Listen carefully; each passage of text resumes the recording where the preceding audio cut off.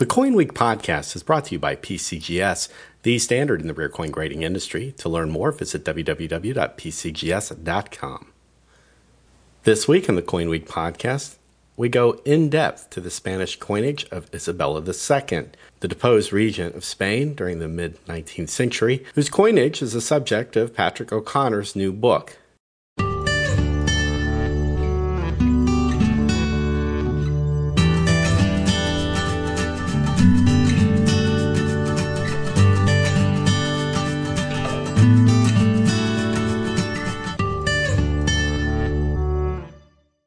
Hi, Pat. Thanks for joining me on the Coin Week podcast. Hello, Charles. Thanks for having me. Well, congratulations on publishing your interesting and in-depth study of the coinage of Queen Isabella II. How long did that project take you to see to fruition?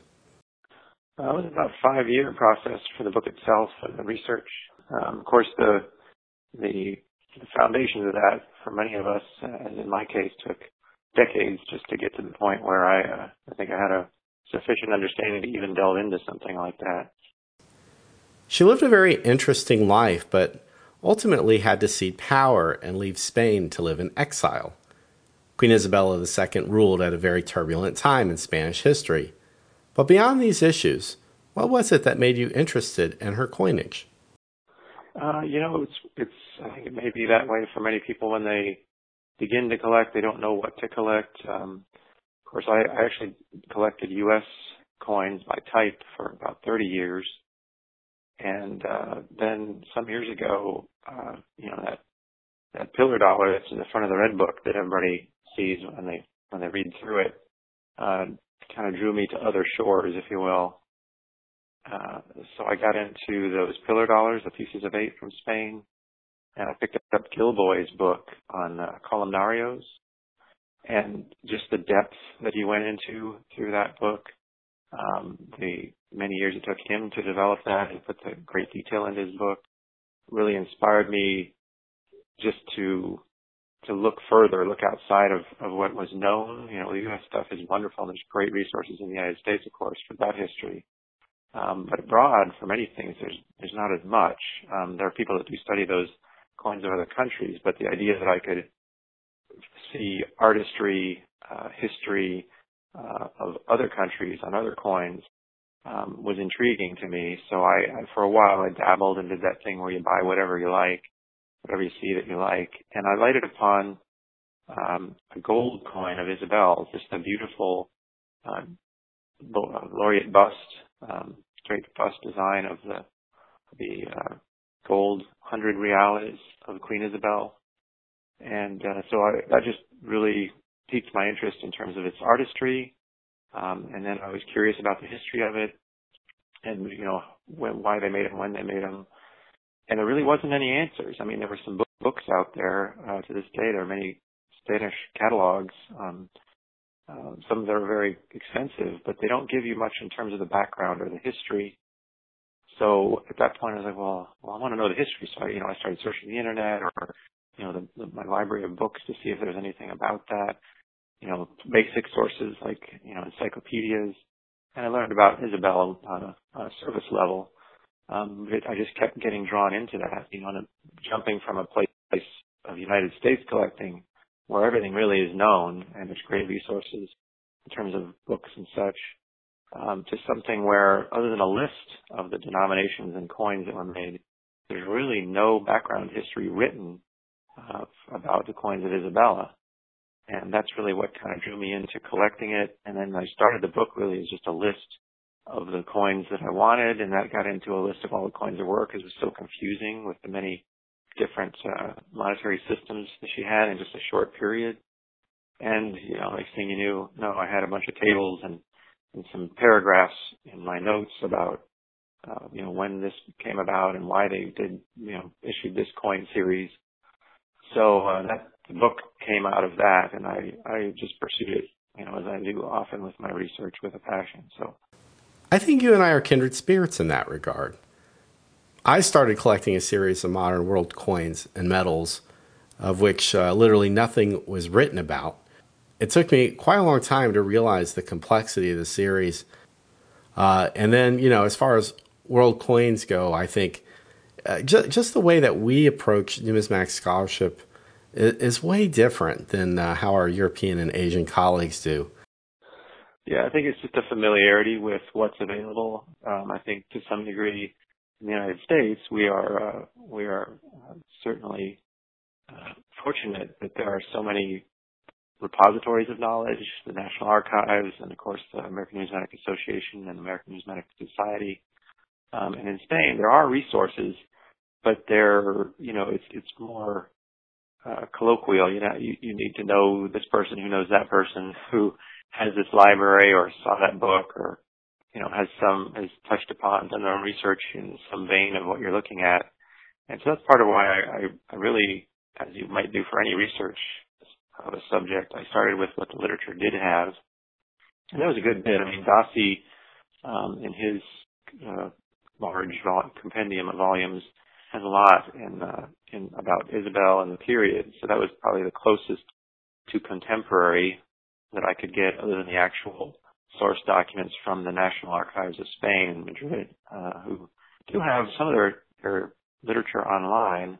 So that's, when I include in the book the actual royal decrees for each of the monetary systems that were created, I have the source for a lot of that.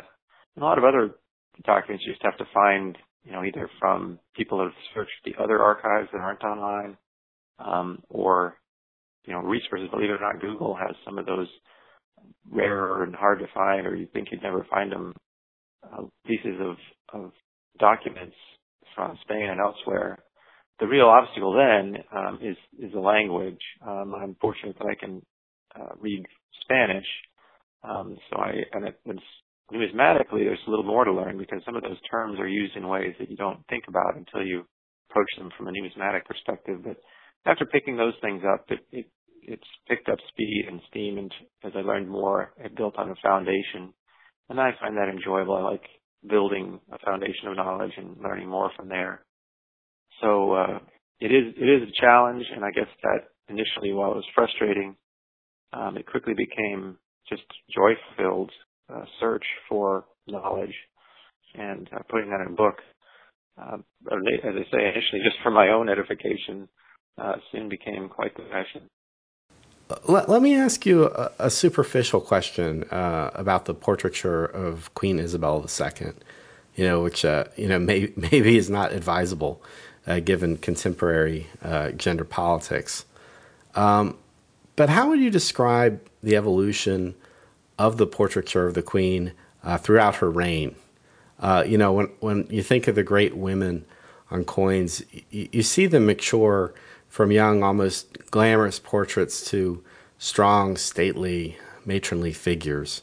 Do the Isabella II coins follow this path? Because, in my mind, when I think about her coinage, I think about this pouty, matronly figure. So was there a period in her coin portraiture where Isabella II was cast in a more flattering way? Yeah, I know precisely what you mean. As it progresses from the earliest coins, which use what I call the pearl bun head type, and then to another intermediate portrait that has a Luke braid, to the final series that has the laureate and draped laureate bust. I would say it kind of progresses there. In part, if you look at which I also have in the book, but if you look at the painting type portraiture that was available from the period, and then combined with biographies that have some descriptions, she was not unattractive in her younger years, and I think the issue initially, and what you see, and depends on everyone's assessment of beauty, as I say, is always in the eye of the beholder. But in my estimation, I think it was a combination of the engraver's skill at depicting, and to some degree, how precisely faithful they felt they needed to be to portraying them. As I'm sure you may understand that generally they wanted to be as faithful as they could be to show the ruler, so that people would recognize them if they saw them. But in this case, in my opinion, the artistry of the pearl button head is limited by the engraver who did those. Mariano Gonzalez Sepulveda designed those, and he was a very skilled machinist who actually developed the modern methods of hubbing and using the new types of minting presses. So I want to credit him with that. I should certainly do in the book, but I don't find his artistry of the provolone head as appealing as the much later designs by Luis Marchionni. And then in the intermediate period, of course, you had Vega, Remigio Vega, also a capable engraver. I think he was trying to portray her as she appeared. She did wear hairstyles that matched all of these. I think the issue was just how artful and how much liberty the artists took with their design. I think Luis Marchionni was just a very skilled artist, and he took some liberties perhaps, although he did faithfully portray, for example, her chin in some of those. But the designs, the embellishment that he used in the hair, and just the lines that are more of a moving towards a classical or Art Nouveau as opposed to a simple presentation is just so much more appealing, which is often, I think, why some of the later period pieces from the second and third decimal period are so sought after. Yeah, I think it's also worthy of note. The people's ideas have evolved dramatically over the years in terms of how we perceive beauty, especially, since the period of time when these coins are struck. I think I've only ever had one coin of hers throughout my years of collecting, and that was a 100 reales from 1860, 1861, that period. And I think, at the time I got it, I thought, this is a very nice portrait of her, not very far removed from the look of maybe the U.S. drape bust Liberty coins that were made about 60 years earlier. So yes, I mean, she does cut a very matronly and stately appearance on all of the coins of her that I've seen her handle. Yes, and I think I have an appreciation for that. I would at no time, classify her as, in one view or the other. But I think the artistry on the coins, the things that is often the case in historically looking back that we see, contributed greatly to that. In other words, what the engraver did or chose to do and was, in the case of Luis Marchionni, certainly approved of by the Queen to do, embellishes what we see and how we view, the ruler, at least from a visual standpoint. So again, I think that's related to a combination of art and history. So clearly, the Spain that Isabel II ruled was a far cry from the Spain that produced the pillar dollar. What monetary changes were taking effect in Spain at the time, and how diminished was this Spanish economy from where it was, 100 or 200 years before? Yeah, that's a good point. The kingdom or the dominion of Spain stretched the whole world, much of North and South America and islands and throughout the world. It was a huge dominion.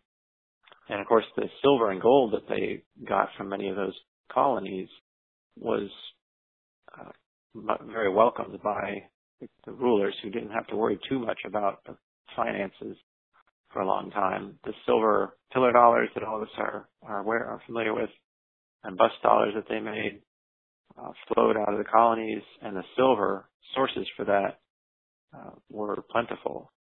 However, when the revolutions began and those colonies became independent steadily, one after the other, in the early 1800s, which was just before Isabel became queen, it was a much different situation, obviously. Potential financial ruin for the economy and the country were always on their doorstep, and the ministers who were under Isabella had constantly had to deal with that. They eventually got a tax reform that helped them some, but it was a very tumultuous time, both from an economic standpoint for everyday Spaniards, and certainly for those managing the government.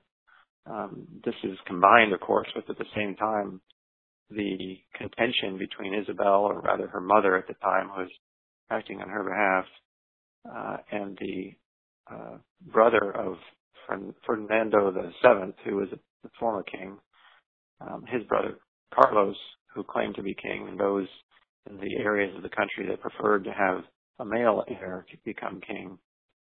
That started the Carlist Wars. So you had wars, you had a bad economy to start with, and then you had to fund wars with a bad economy. So it was quite a mess, frankly. And that, combined with those shortages of silver in particular that I mentioned, resulted in a situation where the silver coinage, particularly the larger coins of Isabel's period and before, were being exported by people to other countries in Europe, France, Germany, England, and elsewhere, to melt them, because even toward the beginning of the century, the weight, the actual silver content in a large silver coin that was equivalent in size and buying power on the street to a French 5 franc, the weight of the Spanish coins was more in terms of the silver content.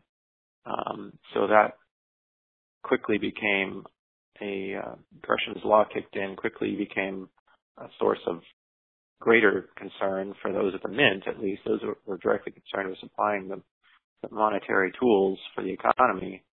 And that really quickly turned into a flood going out of the country of their Spanish silver.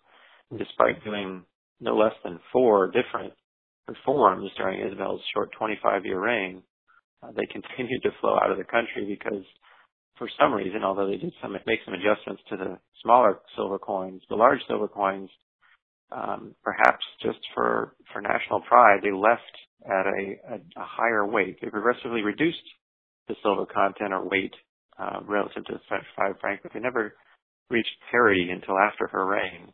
And that just continued to create a situation where there was really never a sufficient supply of coins in the country. And throughout her reign, they continued to use French and English coins as in everyday commerce. So they were dealing with a total of 5 Spanish, about 1860s, 5 Spanish monetary systems in terms of coinage and circulation, plus those of other countries to do everyday transactions. You know, that's an amazing decline when you consider that the pillar dollar essentially circulated in Asia, throughout the Americas, and it was legal tender of the United States until 1857. And here you have the country that strikes those coins having to rely on foreign coins to prop up its monetary system. You know, that's a shocking collapse.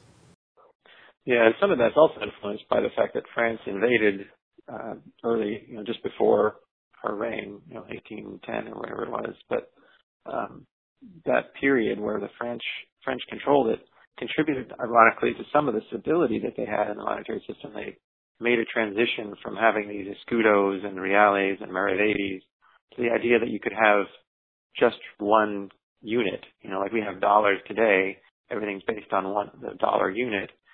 They had at least 3 units that they had to multiply odd numbers to get to. Whereas the French, one of the things they contributed was that the idea of having a single monetary unit, since the French had already established not only a single unit but a metric method of money.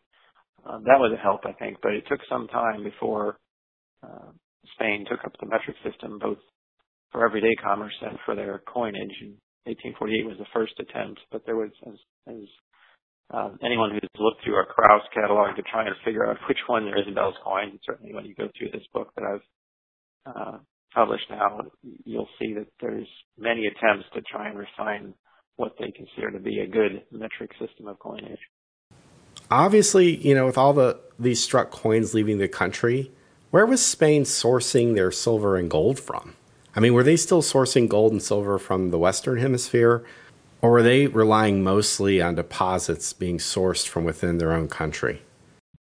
There were was one major deposit in Spain, but still that wasn't quite enough. So one of the things they wrestled with in the many of the decrees that I found for this period was getting people to bring silver to them. And, on top of putting too much silver into some of their coins, they didn't really initially pay enough for silver to be brought to them to mint into coins. So there's a constant struggle to increase that amount that they would pay so they could get silver to put into coinage. And it was a constant struggle, though. And did the Spanish resort to the circulation of paper money during this period, to make up for the shortfall? Actually, it's an odd thing that no time, we had in the U.S. and the French in particular had issues with paper money becoming so inflated and becoming worthless in cases because the backers couldn't pay when people demanded their money. There was a caution there that might have been actually too cautious on the part of Spain. They limited that, and in fact, it was mostly banks that issued them, so there wasn't a national currency during her period as we think of today. It was sometime after when the CEDA was established. But they did have paper, but it was more like certificates that a bank might issue. And they didn't have a proportion that was very high. So in other words, the amount of coinage they had versus the amount of paper in the U.S. and France, the paper was hundreds of times as much paper as there was specie of gold and silver. Whereas in Spain, it was only maybe 3 or 4 times, and that was generally bank issues. So what they did actually is they had a fair supply of gold, and the gold markets got flooded early in this period, the mid-period, 1840s, 1850s, with the discovery of gold in California, of course, and in Australia. And so the gold markets actually had something of a glut. So they had ready access to gold, which is why they made a relatively good number of gold pieces as her reign progressed. So they offset that with gold. And it's actually why, although most people may have dealt with Isabel's coin, are very familiar with the 100 reals and the subsequent 10 escudos of the same size and weight, the 20 and 40 reales were made out of gold in response to the fact that they couldn't get enough silver to make the 20 reals larger silver coins.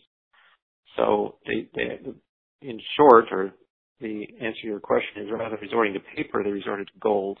Seems to me that when you think about it in a contemporary context, knowing what the price of silver and gold is today, I wonder if some of these economies, as they got through the Industrial Revolution, especially for countries for whom the maintenance costs of running the state had drastically increased, whether the reliance on metal as money and being reliant on its availability was in a major way a constricting factor. And if you had a country that had difficulty in sourcing metal, then there was a limit hardwired into the structure of that economy. That's absolutely the case. And in fact, it's a prime case made by a study that was one of the literature sources I found related to that ratio of paper to coin. And by not allowing for a quick expansion through lending and paper issues, they limited severely the rate at which the economy could expand.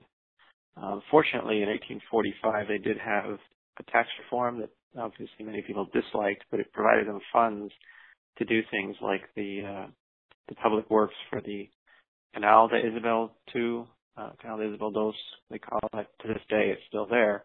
And it's a long pipeline that brought water to Madrid, which had long had a sore shortage of water.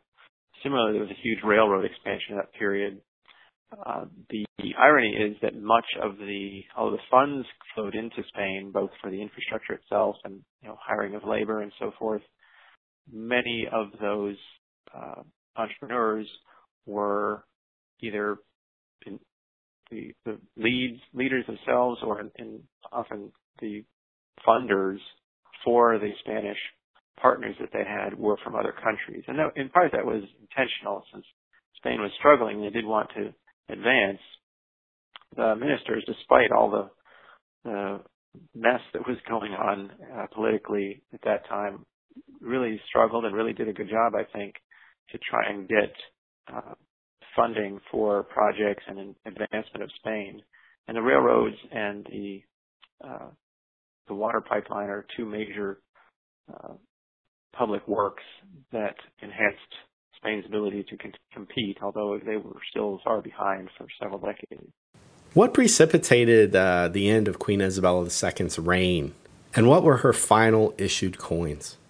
I think it's really, when we look at the politics of this whole thing, Queen Isabel, although remembered by many and known at the time as a kindly person, was spoiled and not well educated by her mother, and that certainly was telling in her reign. So she would switch sides on a whim just to please someone or not have conflicts with someone, and then for unknown reasons in some cases she would just stand on one side of an issue and never move.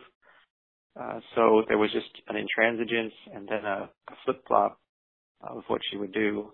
There's a great deal of chaos, but as I point out, I think in the end of the summary for her reign, although she and her mother were not good leaders by any means, I think the real issue and the real source of trouble during the entire period of her reign was due to this factionalism that arose in the country of hyper-conservative and hyper-liberals and another couple of factions in between that just could never, ever agree on anything.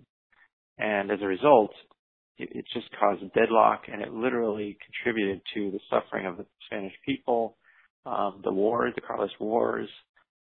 So poverty, hunger, death, all were found at the source of their cause just an intransigence of the different factions to ever meet eye to eye on anything. And I think that more than anything contributed to the political situation in which Isabel found herself. I don't think she certainly did much to help that situation because of her poor education and upbringing. But on the whole, I would point out, I've heard in other books her mentioned as a cruel queen, and that's just not the case. She went so far as to pardon people who tried to assassinate her. So she was a kindly person. She just wasn't a very well educated or very well prepared person for the immense responsibility that she had. And that, combined with the terrible factionalism of the country, ultimately resulted in a situation where the factions decided that she was the cause of much of it, which she was, and they finally ousted her in 1868.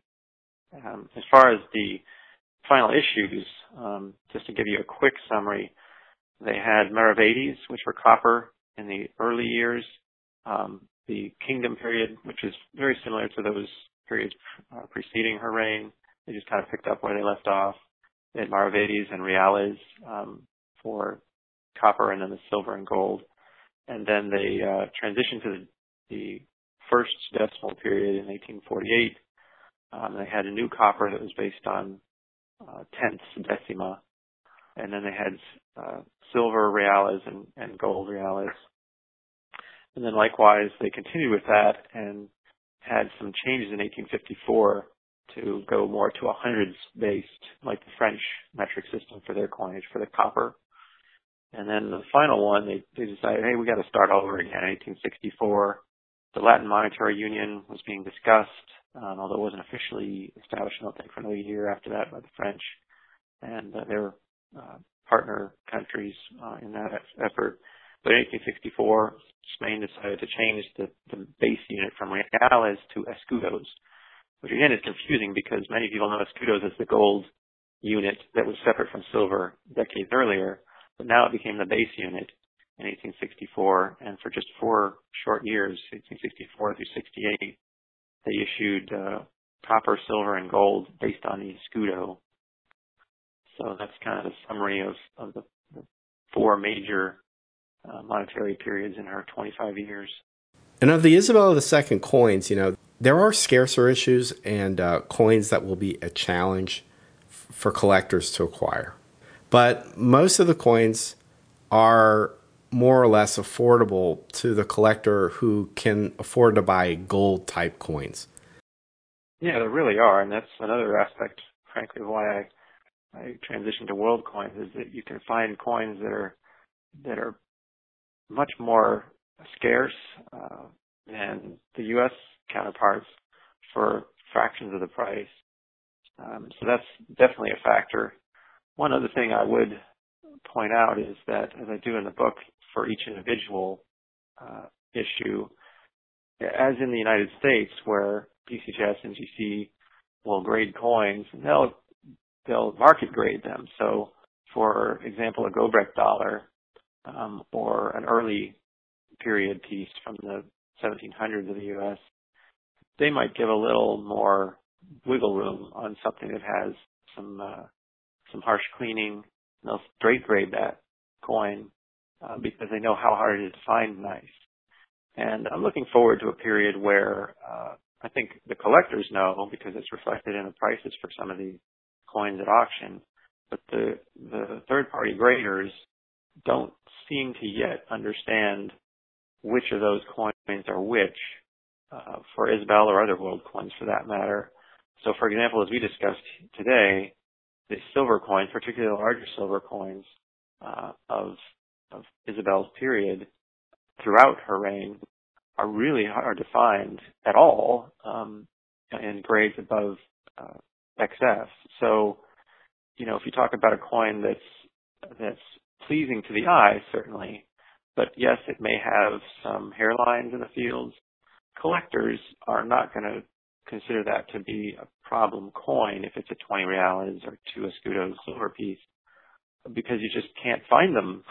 I mean, a gem uncirculated MS65 20 reales, I don't think I've ever seen one. I've seen one proof that was immaculate except for a mark in the center. But you just don't see those. So collectors will often buy the 20 reales coin in what PCGS or NGC currently might categorize as cleaned or details grade. But if it's a nice extra fine, it's got pleasing appearance, then the hairlines really aren't a factor. In fact, one of the coins in my collection has some unfortunate scratches right at the rim at 12 o'clock on the reverse, but it's otherwise a very pleasing 20 reales in silver. It's just very hard to come by. So collectors, as they specialize in any series, they recognize those types of things where certain coins may just not be available in a gem straight grade, what would generally be considered a straight grade. So either market grading or certainly the familiarity of collectors with the specialized area is a factor to consider, and it's primarily based on the history that we've discussed today. The silver that just wasn't available, so large silver coins got melted, and that was also true for the smaller coins, but to a lesser extent. So those are the types of things that influence the pricing and the rarity of Isabel's coins in particular. But as you point out, certainly for the later copper coins of the Centimos de Escudo and even the Reales, and to some extent the Maravedis, you can find those in circulated grades quite readily, and in uncirculated grades with a little more cost, but certainly less than you might for a similarly high quality U.S. coin of the same period. One of the things I think about, when I read your book and I consider world coinage, and it's something I'm sure you're familiar with as a world coin collector, and for me, honestly, it's a point of frustration, is the way European collectors have cared for and treated their coins versus the way American collectors treat and preserve coins. It's a much different culture. And even if you go to like a European auction lot viewing, and let's say you have like a really choice proof coin, and you're the first person to view that lot, and at that point you decide you want to bid on it, you probably have to go back and view it again at the end before the auction goes down, because there's always a possibility that the coin has changed its state of preservation due to careless handling, even from professional collectors and dealers.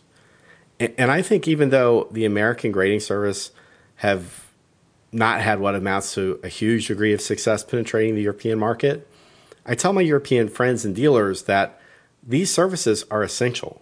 whether you agree with the grade or not, for the long-term preservation of these coins, especially high-end and important coins. And if you don't protect these coins, then you're basically limiting the long-term viability of your coin market. Yeah, I would tend to agree. I know it's a contentious issue. There are certainly people that prefer to have the coins out, particularly for ancients or for circulated coins. I agree. I mean, metrology and the weights, diameters, thicknesses that are recorded in the book are generally taken from firsthand, handling of the coins. But when you have a gem piece, particularly that's rare in that quality, honestly, I'm with you. I like to get it in something that's going to preserve it in that condition.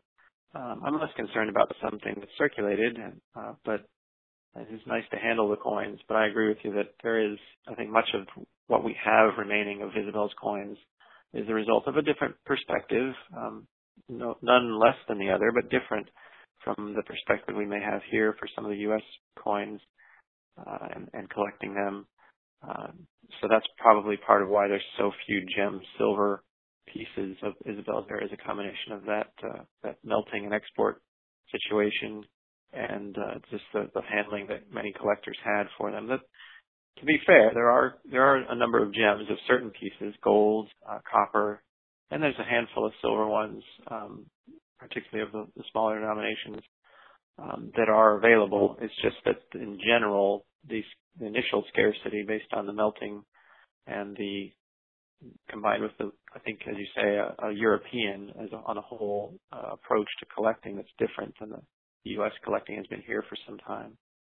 Well, Patrick O'Connor's book is titled The Coins of Queen Isabella II of Spain, a detailed study. It's available through Colby and Fanning on their website, www.numislit.com, and the price of the book is $135. It's well worth it. It includes beautiful illustrations of the coins. It's an exhaustive reference and a great entry point for any collector that seeks to spread their wings and go beyond the American series. I encourage any collector who wants to get a more sophisticated understanding of numismatics on a budget to take that leap and get into world coins. In many cases, these coins are much scarcer than their American counterparts and are still available at prices that will not break the bank. Pat, I appreciate that you took the time today to talk to me about these coins and the time and place in which they were made. Thank you, Charles. A genuine pleasure to talk to you. Thanks.